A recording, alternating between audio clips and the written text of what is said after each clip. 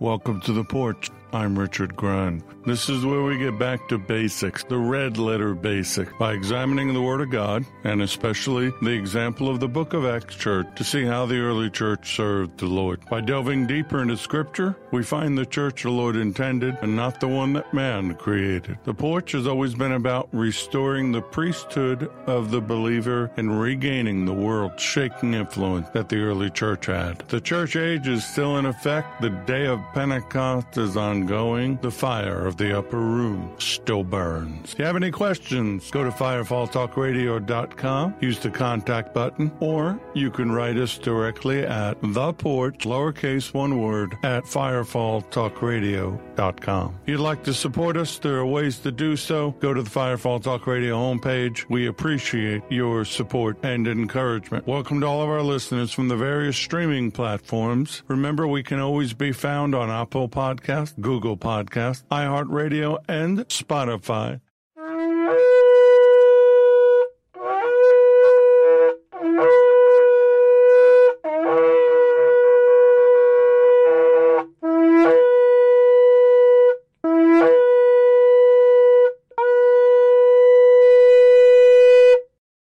Okay, the shofar has sounded, the call to meeting, the call to attention. Welcome to each and every one of you. Appreciate you listening. I hope it blesses you. My apologies, Firefall Network on YouTube hasn't had any new content lately. There's been a delay in that. I was thinking about not saying anything, but I want to address it. I'm not here to build a brand. I'm not here to build a following. I'm not here to do all the things that other preachers and teachers do on the internet. I'm just here to share the word, change your lives, fill you with the Spirit, get you prepared for what is coming. I could buy, followers, so it looks like I have a tremendous following. I just don't care. So the content will get done, will get up. You'll hear about it here. If you're subscribed, you'll know, but I just want to apologize because some of you have been looking for some. This is the community part of the Porch. If you don't want to be a part of that, wait for the next shofar. Go right into the Bible study. But we got a bunch of prayers requests tonight, so hopefully you'll stick around. We always start out by praising the Lord. You can't go into his presence without praise. You shouldn't start the day without praising him. First thing every morning, praising him. Before you go to bed, praising him. During the day, praising him. Don't always run to him with prayers and needs. Go to him in love and adoration. So, Lord, I love you. I praise you for my salvation, for saving me, for giving me back the family that I discarded. My wife, my sons. I now have daughter-in-laws and a grandson. I have a legacy. I am living the life I always wanted to live. I just didn't know when I was younger it would take salvation with the Lord to do it. Praise him for everything we have, home, family, pets, possessions, everything you've given us. I praise you for the word that I can study and read and understand and pray and talk to you, for your provision, for the protection you offer over each and every one of us, for the dreams and the visions, the healing virtues, and all the things that you offer us. Abiding divine favor. Oh, my goodness, we need that so much right now. I thank you and praise you for the revelation of the Holy Spirit, that he walks with us, that he encourages us, that we are new creations, getting to watch prophecy be fulfilled. It's not always fun to be living it, but we're getting to see it.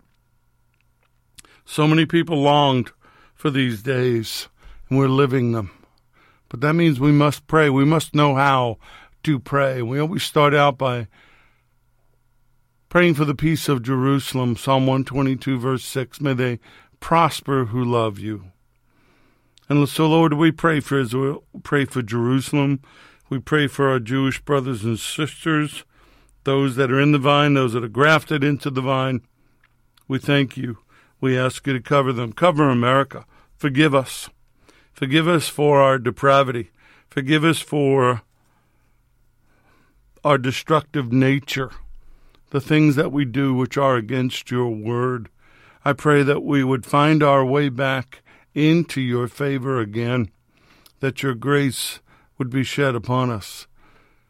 I pray for all the people around the world, not just in America, that are being victimized by their leaders, people that have been put into power by corrupt influences. Lord, you told us, you warned us, here we are. Please help us.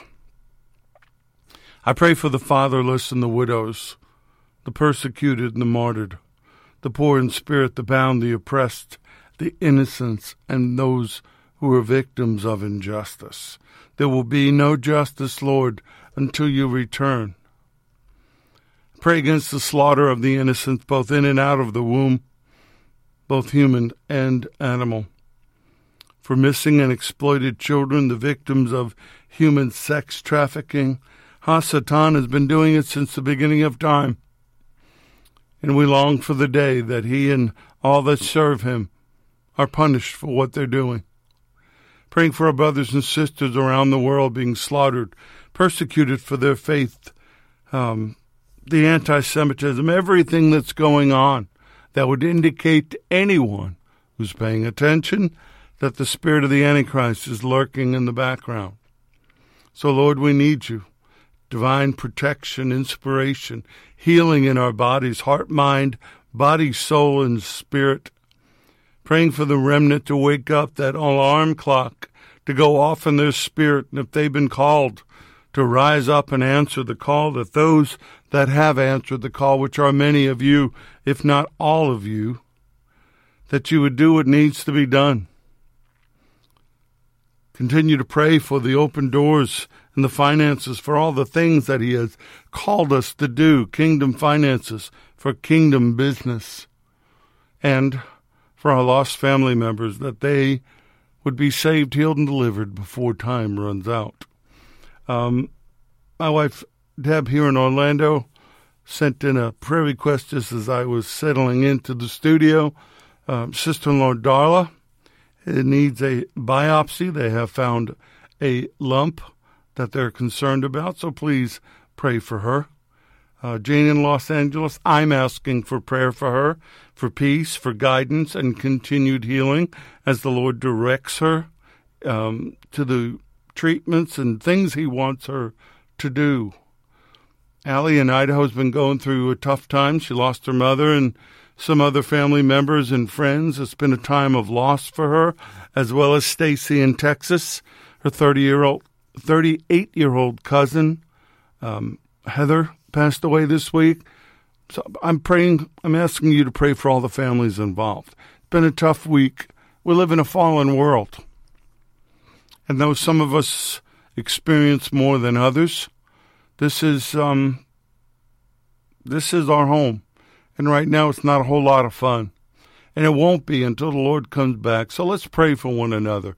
Let's remember each other in prayer. So, Father, we boldly approach the throne of grace and mercy, crying out to you, Abba, Father, Papa, God, Daddy.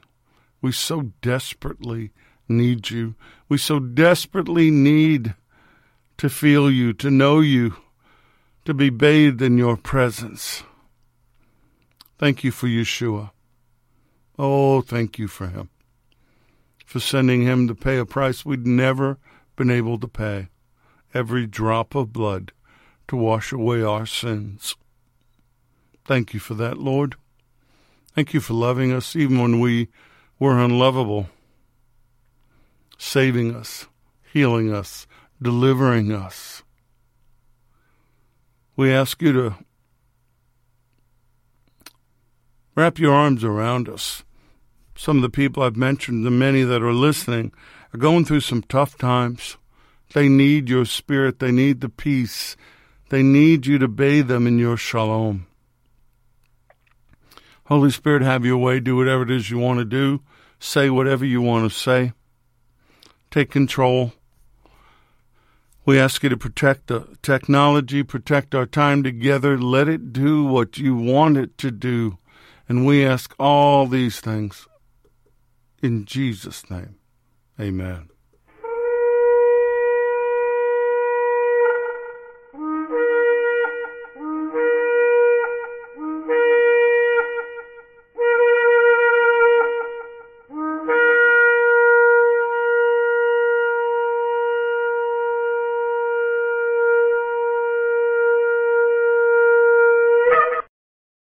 These lessons are proprietary information except where noted the information comes from outside sources. The combination of that information, the matter presented, is exclusive, cannot be repeated or used without permission.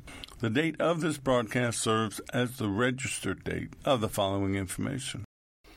You know, it's pretty amazing. I can sit here all day and talk and pray, and Larry and I talked and prayed a little while ago, and everything's great. I get in here and begin to talk to you about the Lord, begin to share, and the Spirit gets stirred up, and this emotion hits me. Of course, it's love. It's how much I love Him. Sometimes I can't even get it out in words. But knowing the pain that's going on out there right now, knowing what people are going through, knowing what's happening in the world, watching all the things and seeing it and realizing how desperately we need Him. You know, and as I continued tonight with Concord and talking about the power and the influence of sin and how it affects us, well, we're seeing it. We live in a fallen world. Sin is everywhere. It's in our lives. The cancer, the sickness, everything we're experiencing is a part of the fall. The destruction of humanity is part of the fall. Animal suffering is a part of the fall. Everything ties back to this concept that we just don't seem to want to talk about. And as I've prayed and I've worked on these Bible studies, I've come to realize that it's been neglected, even by me. I'm seeing things that I had not seen before. Oh, we want blessings, we want prosperity, we want the power, we want warfare, but we can't win anything. We can't do anything if the power of sin has any influence over us, and it must be important. Paul mentions it 54 times in the book of Romans. But the one thing the Lord told me to start out with as I was finishing my notes today, He wanted me to read you Romans 8, verses 1 and 2. There is now no condemnation, no guilty verdict, no punishment for those who are in Messiah Yeshua, who believe in Him as personal Lord and Savior. For the law of the Spirit is life, which is in Messiah Yeshua. The law of our new being has set you free from the law of sin and death. And He wanted me to remind you that because you belong to Him, the power of the life-giving Spirit has freed you from the power of sin that leads to death. So we're no longer under that judgment, but sin still has an influence in our lives. He's given us escape from the bondage. We know that. Paul says in Philippians chapter 1, verse 6, I am convinced and confident of this very thing, that He who has begun a good work in you will continue to perfect and complete it until the day of Messiah Yeshua, the day of His return. You're a work in progress. Don't ever get discouraged. I know I do. And He has to remind me. I'm not where I was, but I'm not where I'm going to be yet. We're a work in progress. And until we get our redeemed bodies, that progress continues. We're always in it. We're incomplete. Our spirit has been redeemed. Our body and our soul, not so much. And that's where the battle is. And that's why this concept of sin is so vital.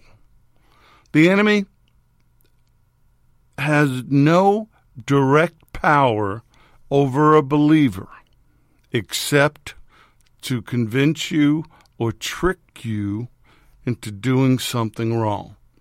Whether that's in thought, whether that's in action, whatever it is, he can't just come in and make you do something. If somebody's in the process of total demonic possession, that means they gave up control a long time ago. But the enemy cannot just do whatever they want. No matter what the movies tell you, no matter what some of the false teachers tell you, the enemy just can't do whatever he wants. Now, let's look at the other side of it. Does he have power and influence? Absolutely. Can he or the kingdom of darkness collectively create scenarios or cause things to disrupt and even damage your lives? Absolutely. But if we're walking in the Spirit, we won't fulfill the lust of the flesh. If we're walking in obedience, the enemy doesn't have that kind of access to us. Therefore, we must take care that not any one of us have a wicked or unbelieving heart which refuses to trust and rely on the Lord, a heart that turns away from the living God, but continually encourage one another every day, as long as it's called today and there is an opportunity, so that none of you will be hardened into settled rebellion by the deceitfulness of sin, its cleverness, delusive glamour, and sophistication. You know, when I do post things on Instagram or Facebook, it's to encourage. It's to point in a direction. I'll send out an email. I'll reach out to someone as the Lord leads. And this week really hasn't been very much. I've been pulling back from social media and may continue to do so, except to deal with the Porch and Firefall Talk Radio. But the point is that we have to know that somebody else cares. We have to know that someone else is praying. Oh, yes, we should be strong and we should have faith. We should have all those things, but we just need to know we're not alone. So I'm telling you, you're not alone. If your name is on the list of people that send in praise reports and prayer requests, I'm praying for you by name. Other people are praying for you by name. If I don't know your name, but I know you're listening by the numbers on the various streaming platforms, I'm praying for you, but the Lord knows who you are. For peace, for blessing, for protection. But if that verb, that description about an unbelieving heart, is talking about our personality, our mind, our will, our emotions. You know, that part of us where there's no pretense. The part of us that's real. That's why Proverbs 4:23 says, watch over, guard your heart with all diligence, for from it flows the springs, the issues of life. You know that phrase, get to the heart of a matter? People can put on a facade. They can look good, sound good, smell good. They can do all the right things, but if you squeeze them, what comes out of their heart is what's real. That's everything. Not only does it circulate the blood that keeps your body alive, keeps the electrical impulses flowing for the cells, for the nerves, for all those things, but it's also the core of our spiritual being. The Bible even recognizes it's the seat of intellect, emotions, will, and moral consciousness. And if you've heard me teach or preach, or you've seen any of the seminars, you know that I talk about the heart as a computer, much more powerful than the brain. It's who we are. That's why I'm always appealing to it, which is why I'm always speaking to it and from it. Yeshua taught that sin came out of the heart of people. Definitely, he's declaring in Mark 7, verses 21 through 23, it's the heart of the matter. He says from within, that is out of the heart of men and women, people, come base and malevolent thoughts and schemes, acts of sexual immorality, thefts, murders, adulteries, acts of greed and covetousness, wickedness, deceit, unrestrained conduct, envy and jealousy, slander and profanity, arrogance and self-righteousness, and foolishness, poor judgment. All these evil things, all these evil schemes and desires come from within and defile and dishonor the man. So many times in our life, we meet people that we think are good and they're right, they're righteous. We see them, we want to follow them, we want to believe them. But then something comes along and shows us that they weren't who we thought they were. They were something else. Satan's good that way. He's a deceiver. He's good at deception. People can be religious and follow all the rules, but still have a heart polluted by sin. Every now and then they make the news because somebody well known within the religious community gets caught doing what they do. And they have to step down. Of course, some people will repent honestly and step away, but others will have an excuse because they want to get the paycheck back. They can't live without the adulation. We can honor him with our lips, but deny him by our life and our actions. See, in Mark 7, he was confronting the Pharisees and the Sadducees, and the Lord was widening the breach between true spirituality and religion. And all we've done in the church has recreate the Pharisee and the Sadducee system with pastors and teachers and elevating men and women because they're up on a stage, up in a pulpit or under the lights, or they sing good, or they do something well. That's not for me, not anymore. If you can't hang on a cross, if you can't shed every drop of blood, if you can't die and rise from the dead 3 days later, you're not all that, and I don't have time for you. But after we are converted, after we are born again, our behavior should change. The characteristics of a believer is such that the law of sin and death which guided us has been overwritten.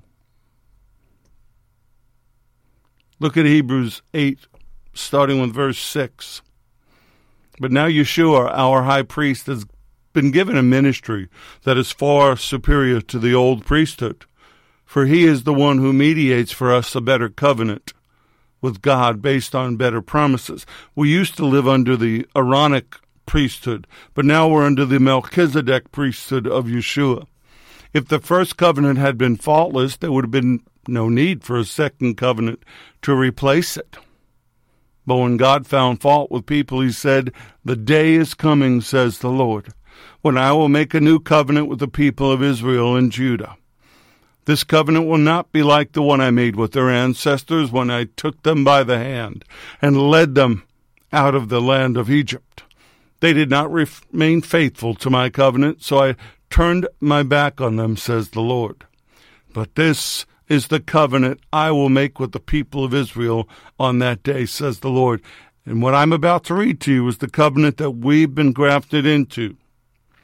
"I will put my laws in their mind, and I will write them on their hearts.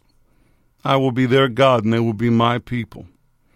And they will not need to teach their neighbors, nor will they need to teach their relatives, saying, 'You should know the Lord,' for everyone from the least to the greatest will know me already. And I will forgive their wickedness, and I will never again remember their sins." When God speaks of a new covenant, it means he has made the first one obsolete. It's now out of date and will soon disappear.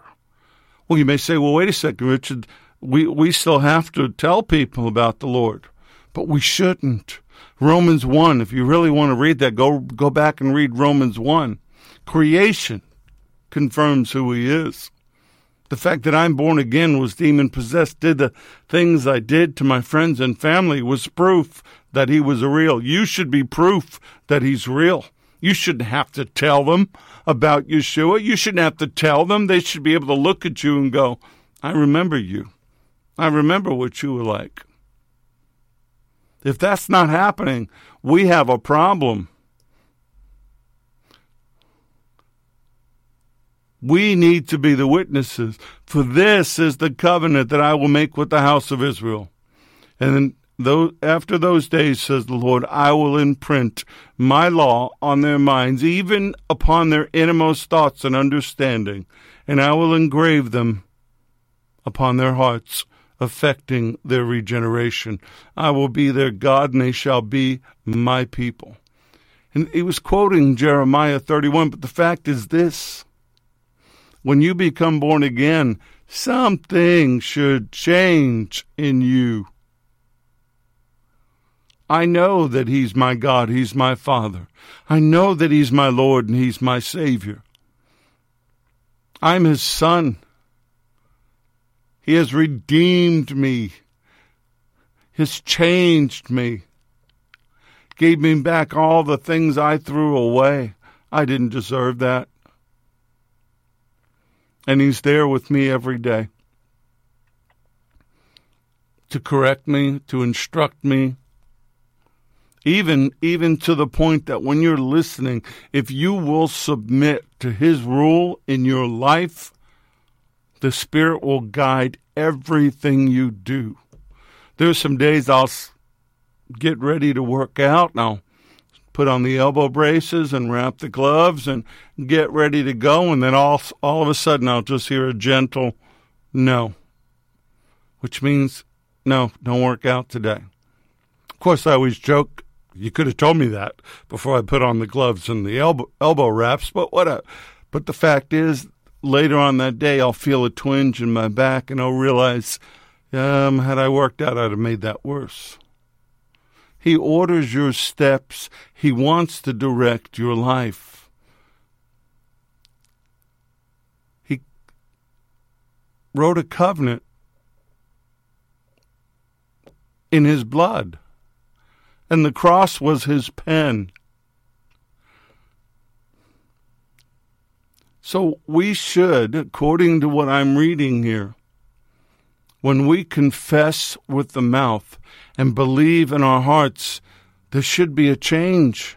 There should be some fruit from our repentance. John the Baptist was railing against the Pharisees and the Sadducees in Matthew 3 about that, because they were showing up to the river, Jordan, coming for baptism, and he screamed at them, "You brood of vipers! Who warned you to flee from the divine wrath and judgment to come? So produce fruit that is consistent with repentance, demonstrating new behavior that proves a change of heart and a conscious decision to turn away from sin." And they were putting on the show to be accepted by the people, to come be baptized by John the Baptist. But what he was saying is, give me some fruit that proves you're repentant.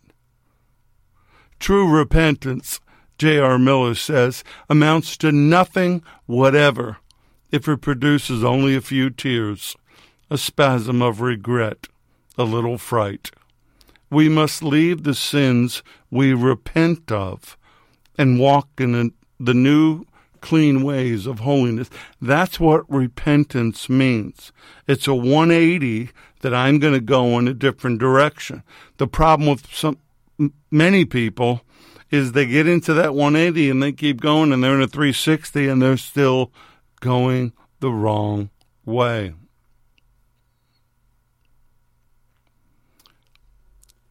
This has been a problem in the church from day one.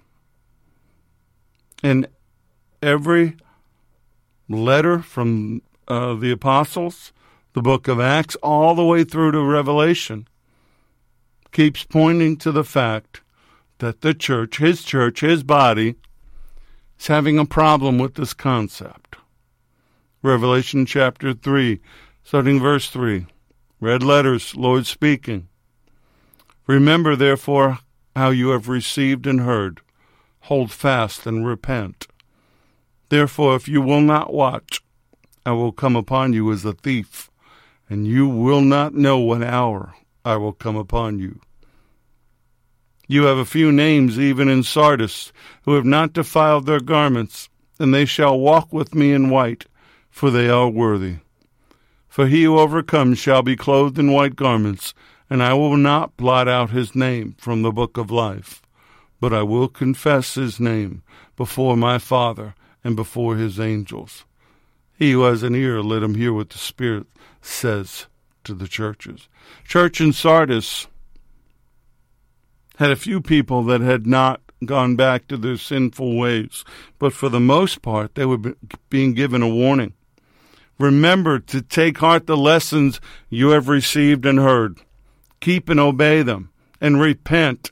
Change your sinful way of thinking, and demonstrate your repentance with new behavior that proves a conscious decision to turn away from sin. So then, if you do not wake up, I will come like a thief, and you will not know what hour I will come to you. I believe the people that will be caught off guard, and I believe there will be, I believe the people that will be caught off guard won't just be asleep like the foolish virgins. They'll be completely engulfed in their own ways, their own thinking, and he'll come and go and they won't even know it. Because their heart wasn't on him. Their mind wasn't on him. We're in a constant battle, in case you haven't noticed. A battle between our soul and his spirit. We live in a fallen world, and the God of this world runs it, and it's inhabited by the children of disobedience, which are in allegiance. They've given their allegiance to him. So for us as believers, our actions, the fruit of what we do, proves who we are. Proves that we're set apart. Proves that we're not a part of the world. Remember, set apart means holiness. But so many people who claim Yeshua as Lord look no different than the world itself. You'd never know it. And you're wondering why, or maybe you're not, because you come here every week and I tell you about it. But the reason the church is so ineffective and the reason so many in the church are suffering is because the enemy has too easy access to the church. We've made his job too easy. Matthew 10, verses 32 and 33, therefore, whoever confesses me before men, him I will also confess before my Father who is in heaven. Whoever denies me before men, I will also deny before my Father who is in heaven. And we know that's at the judgment seat, that's at the end. So anyone who confesses and acknowledges Yeshua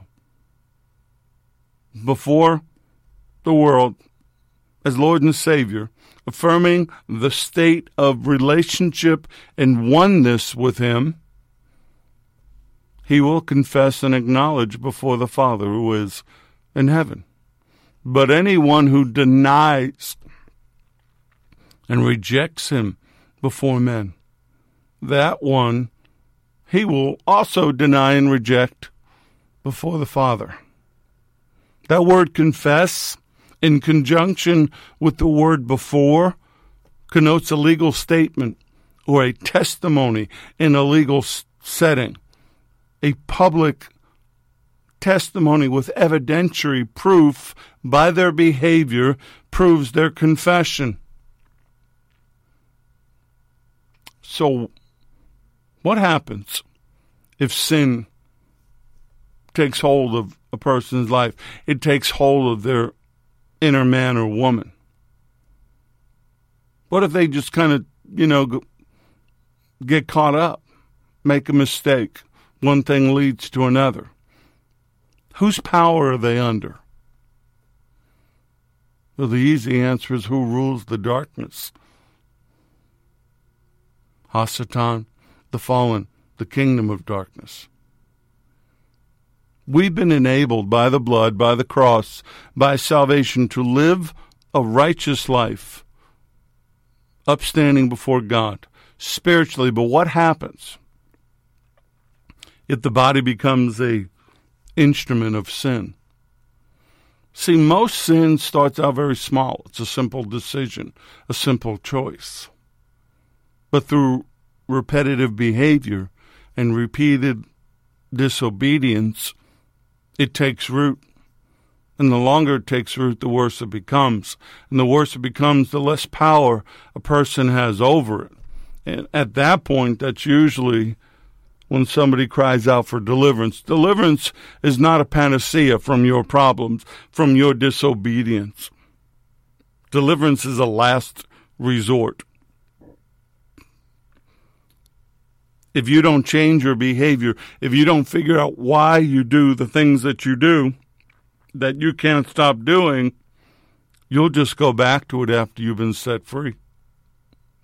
Because our human nature is in rebellion against God. That's what Paul says. He says he's carnal. He's a creature of the flesh. We're all creatures of the flesh, are we not? How many times you make a mistake? I know I do. I'm tired. I'm frustrated. I'm off kilter spiritually, whatever. Something happens, boom. Anger, reaction, rejection, emotion, whatever it is coming from the inside out. We live an inside-out walk. It's not always the enemy that's doing what's happening to us. We do it to ourselves. And it could be as simple as a disobedience in a choice, not trusting the Lord, making a decision that wasn't his best for us, instead of waiting for him, for the perfect will of God, which we call Isaac. We accept the permissive will of God, which is Ishmael. And what is the problem? It's our flesh, because in it, Paul said, there's nothing good. The will desires to do good, but yet can't do it. Paul talks about himself. He talks about other believers. Even he says he doesn't understand himself. He talks about feeling defeated, not doing what he wants to do, doing what he hates to do. And that conflict, which is the core of where these 2 weeks began, that conflict, that battle is between the two identities of the believer, our old nature and our new nature.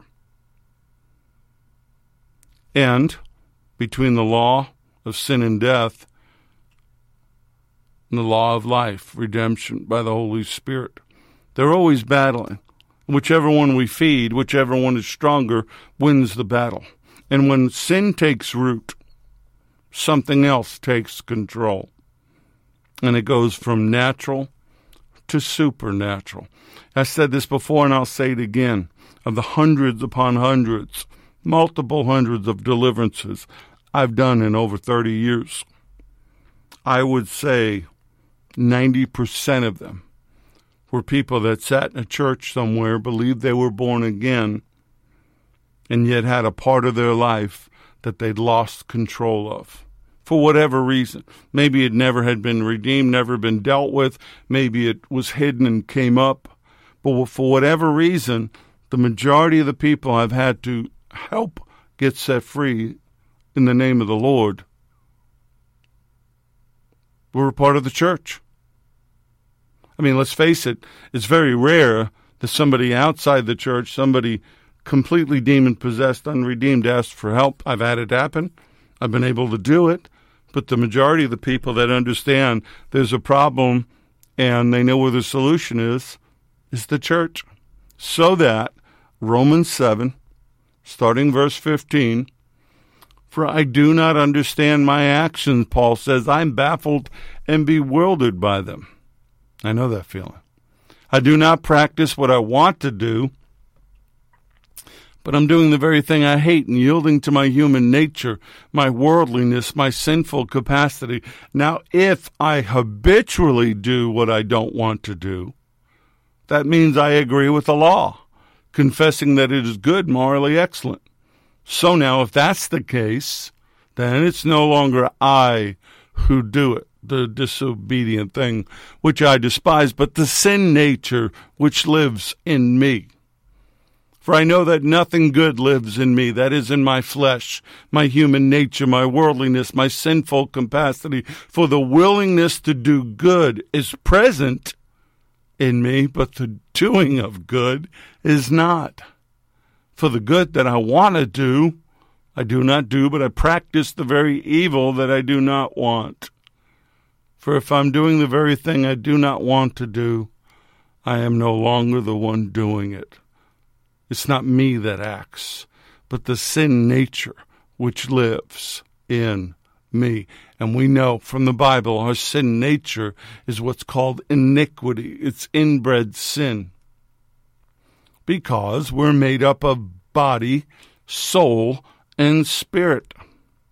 And when you're born into this world, your body and your soul and the spirit in you is the spirit of the world. But when you become born again, your body and your soul and his spirit is in that body.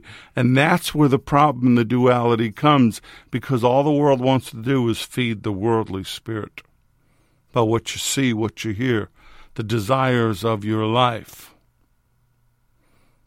the twisting of the word, the denial of the responsibilities of our walk with him. This is a constant ongoing war, 24/7.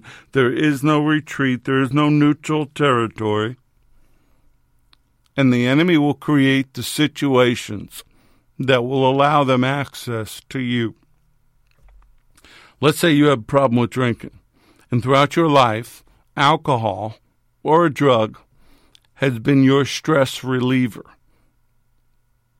The enemy will create scenarios to increase the stress, to increase your reliance on the external crutch until that external crutch becomes an internal bondage. People that are caught up in sexual addiction aren't looking for satisfaction. They're looking to fill an emptiness, to fill a hole, to create a connection. We are inherently, in our human nature, self-destructive. Adam and Eve didn't have to do what they did. Adam definitely didn't. He wasn't the one talking to the serpent. Eve was. He could have simply said no. He didn't. And because he made that choice, that's been our programming until we become born again. And what the enemy will do when you become born again, when you become really filled with the Spirit and filled with that newness of salvation, he'll back off. He'll leave you alone because he'll know at that moment you're too strong. You're too committed. He'll wait. He'll let some failures, some disappointments. He'll wait till you get a little out of shape spiritually, and then he'll come in very sneaky, like a snake that he is. A little nudge here, a little suggestion there. Lust of the eyes, lust of the flesh, pride of life, whatever your button is. He doesn't need new buttons. He just needs to push the ones that he knows works. And we make it so easy for him. I don't understand why we do that.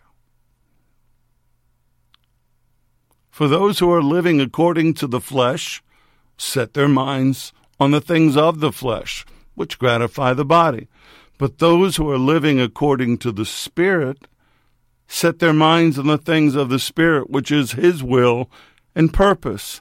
Now the mind of the flesh is death, both now and forever, because it pursues sin. But the mind of the Spirit is life and peace, the spiritual well-being that comes from walking with God, both now and forever. If the enemy can get into your head,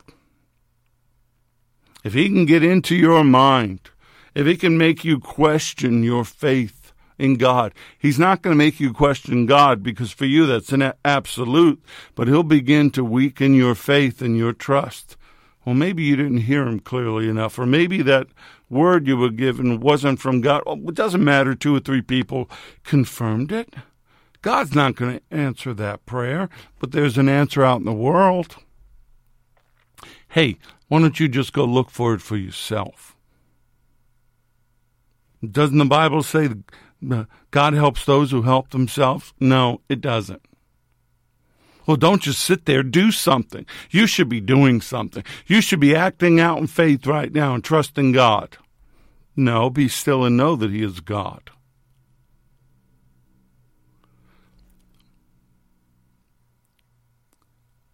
Galatians 6:8, for the one who sows to his flesh, his sinful capacity, his worldliness, disgraceful impulses, will reap from the flesh ruin and destruction. But the one who sows to the Spirit will from the Spirit reap eternal life. And the weapon is sin. And what is sin? It's anything contrary to God's will and God's word. Let me say that again. It's anything that is contrary to His will or His word. You can't look at His word and say to me, "Oh, I don't agree with that. I don't think that's really bad." Well, then right there you're in disobedience. That's sin. If I do anything that transgresses His will, something He forbids, or failing to do something He requires, is sin. And it doesn't have to be, sin can be depraved, it can be all these things. It could be something as simple as disobeying His word. Case in point, I saw it today. Somebody was looking for my help with demonic activity in their lives. I didn't know them. And so I went and looked at their Facebook page. They were into astrology. They were into all these things, these very simple, seemingly non-threatening, forbidden activities in the Bible. And I've gone to people like that and said, this is against the word. Oh, I don't agree with that. That was just men making rules. No, it's really against God's word because I know I did it. And I know what the source of all those things are. And the reason He forbids it, not because He hates you and trying to deprive you of anything, He's trying to protect you from the fallen who are actually behind those things. Oh, premarital sex is okay, Richard. Two people have to get together. They got to test the goods. They got to know no, you're creating a soul tie that will never be disconnected. And it's going to create problems for you. When two become one, that was His intention, that the two bodies, which are designed according to His glory, you are fearfully and wonderfully made. When those two bodies come together as one, those two spiritual and physical fields of energy merge. But when you pull them apart, they leave pieces of themselves behind. They even leave DNA behind, and that will cause torment. That will cause mental issues. I've met people that were incredibly promiscuous, whether for satisfaction or business, that are tormented mentally because of the physical bondage that those things have created. And I've helped pray for them and turn those things off, but they will always be there because of the way He designed us. So the purpose of all this is not to create fear or confusion. It's to get you to understand the only power that the enemy has over you is sin. If you know what is right to do, but you don't do it, it's sin, James 4:17. And according to the Lexham Bible Dictionary, it can be external, it can be internal, it can be thoughts or desires. But interestingly enough, sin is even portrayed as an entity not dependent upon human actions, a state of being, in alienation to God, an impersonal force acting within humans or societies against God. But we know who that impersonal force is. It's right there in Genesis 4. Abel brought the firstborn of his flock and their fat, and the Lord respected Abel and his offering. But He didn't respect Cain's offering, which was from the field. It was from the fruit harvest. So Cain got angry about it. and his countenance fell. He made sure God knew he was angry. So the Lord said to Cain, why are you angry? Why is your countenance fallen? If you do well, will you not be accepted? And if you do not do well, sin lies at the door, and its desire is for you, but you should rule over it. Well, the King James personalizes the sin as a he or a him. We know Satan is the personification of sin. So if you do well, believing in me and accepting what is acceptable and pleasing to me, says the Lord, will you not be accepted? But if you don't do well, if you ignore my instruction, sin crouches at your door, and its desire is to overpower you, but you must master it. It crouches like a lion, seeking whom to devour you, to destroy your life, but you must master it. Sin in the Hebrew is presented as a demon. We know it's Hasatan. That's who the he is. So it's his kingdom. It's a demon crouching outside the door of a house, looking to attack, lying in wait. First Peter says, be sober, be vigilant, because your adversary, it says your adversary, the devil, which is your adversary, the adversary, walks about like a roaring lion seeking whom he may devour. So be self-controlled in all your choices and your thinking. Be watchful, be alert at all times. We can do this. I know it sounds, the way Paul presents it and the way I'm sharing seems so overwhelming. Richard, it's impossible. I can't do this. I can't stop myself from doing what I'm doing. Wait a second. Yes, you can. Unless you're in such bondage, oppression, or possession that somebody has to agree with you to get rid of it, we can do that. But if the Spirit of Him who raised Yeshua from the dead lives in you, He who raised Messiah Yeshua from the dead will also give life to your mortal bodies through His Spirit who lives in you. So then, brothers and sisters, we have an obligation, not to our flesh or our human nature or our worldliness or our sinful capacity to live according to the impulses of the flesh, our nature without the Holy Spirit. No, we have an obligation to Him, for if we walk in the flesh, we're not caring about our spiritual warfare according to the flesh, because our warfare is not with weapons of this world.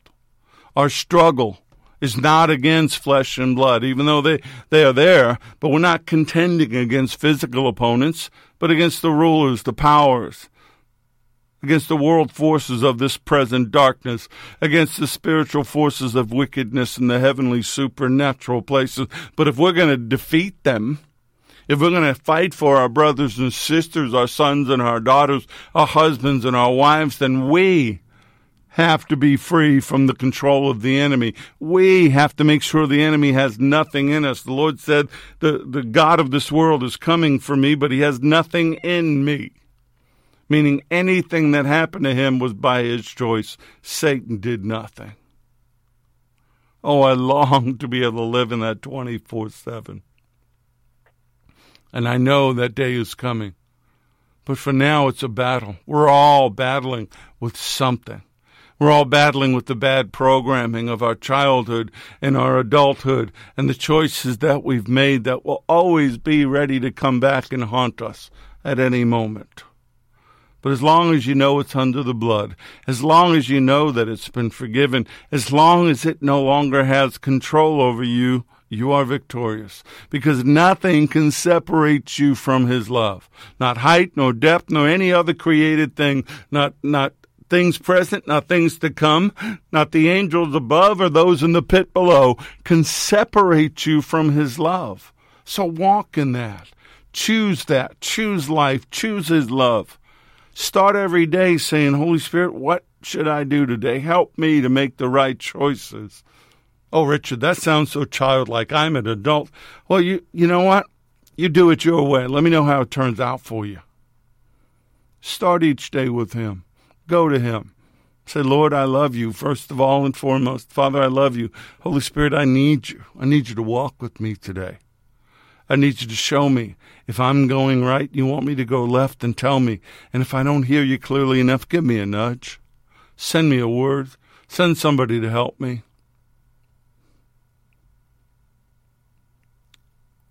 Lord, we need you. Oh my gosh, in this fallen, ugly, dark world that deserves nothing but judgment, we need you. So much yet to do before you come. We need you.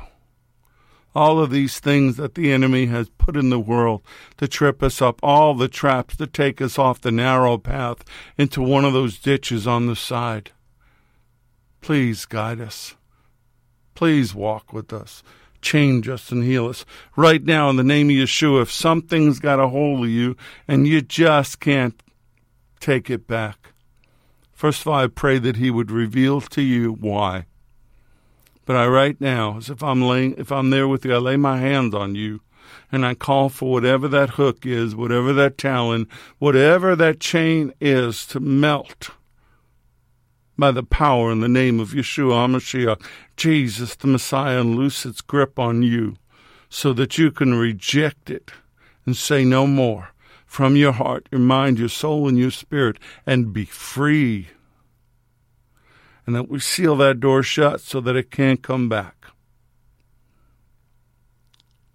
Lord, we need you.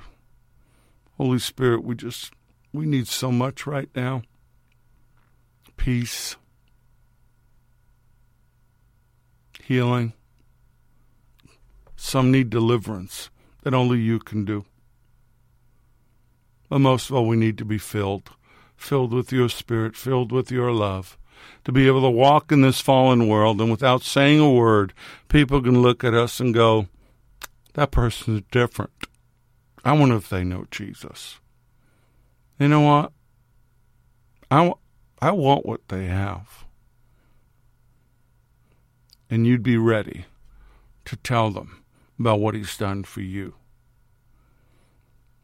So you can either live a life of being conquered or having conquered those things which would try to trip you up and take you down. I'm living the conquered life. I'm living it. Even when I trip and stumble and I get up and he tends to my wounds and helps dust me off, I'm going to walk. I'm going to walk with him. Shoulders squared, head up, eyes on him, a heart of love to set the captives free. In Yeshua's name I pray all these things. Amen. May the Lord bless you and keep you. May the Lord make his face to shine upon you and be gracious to you. May the Lord lift up his countenance upon you and give you peace. Give you shalom. I'm Richard Gunn. This has been The Porch on Firefall Talk Radio.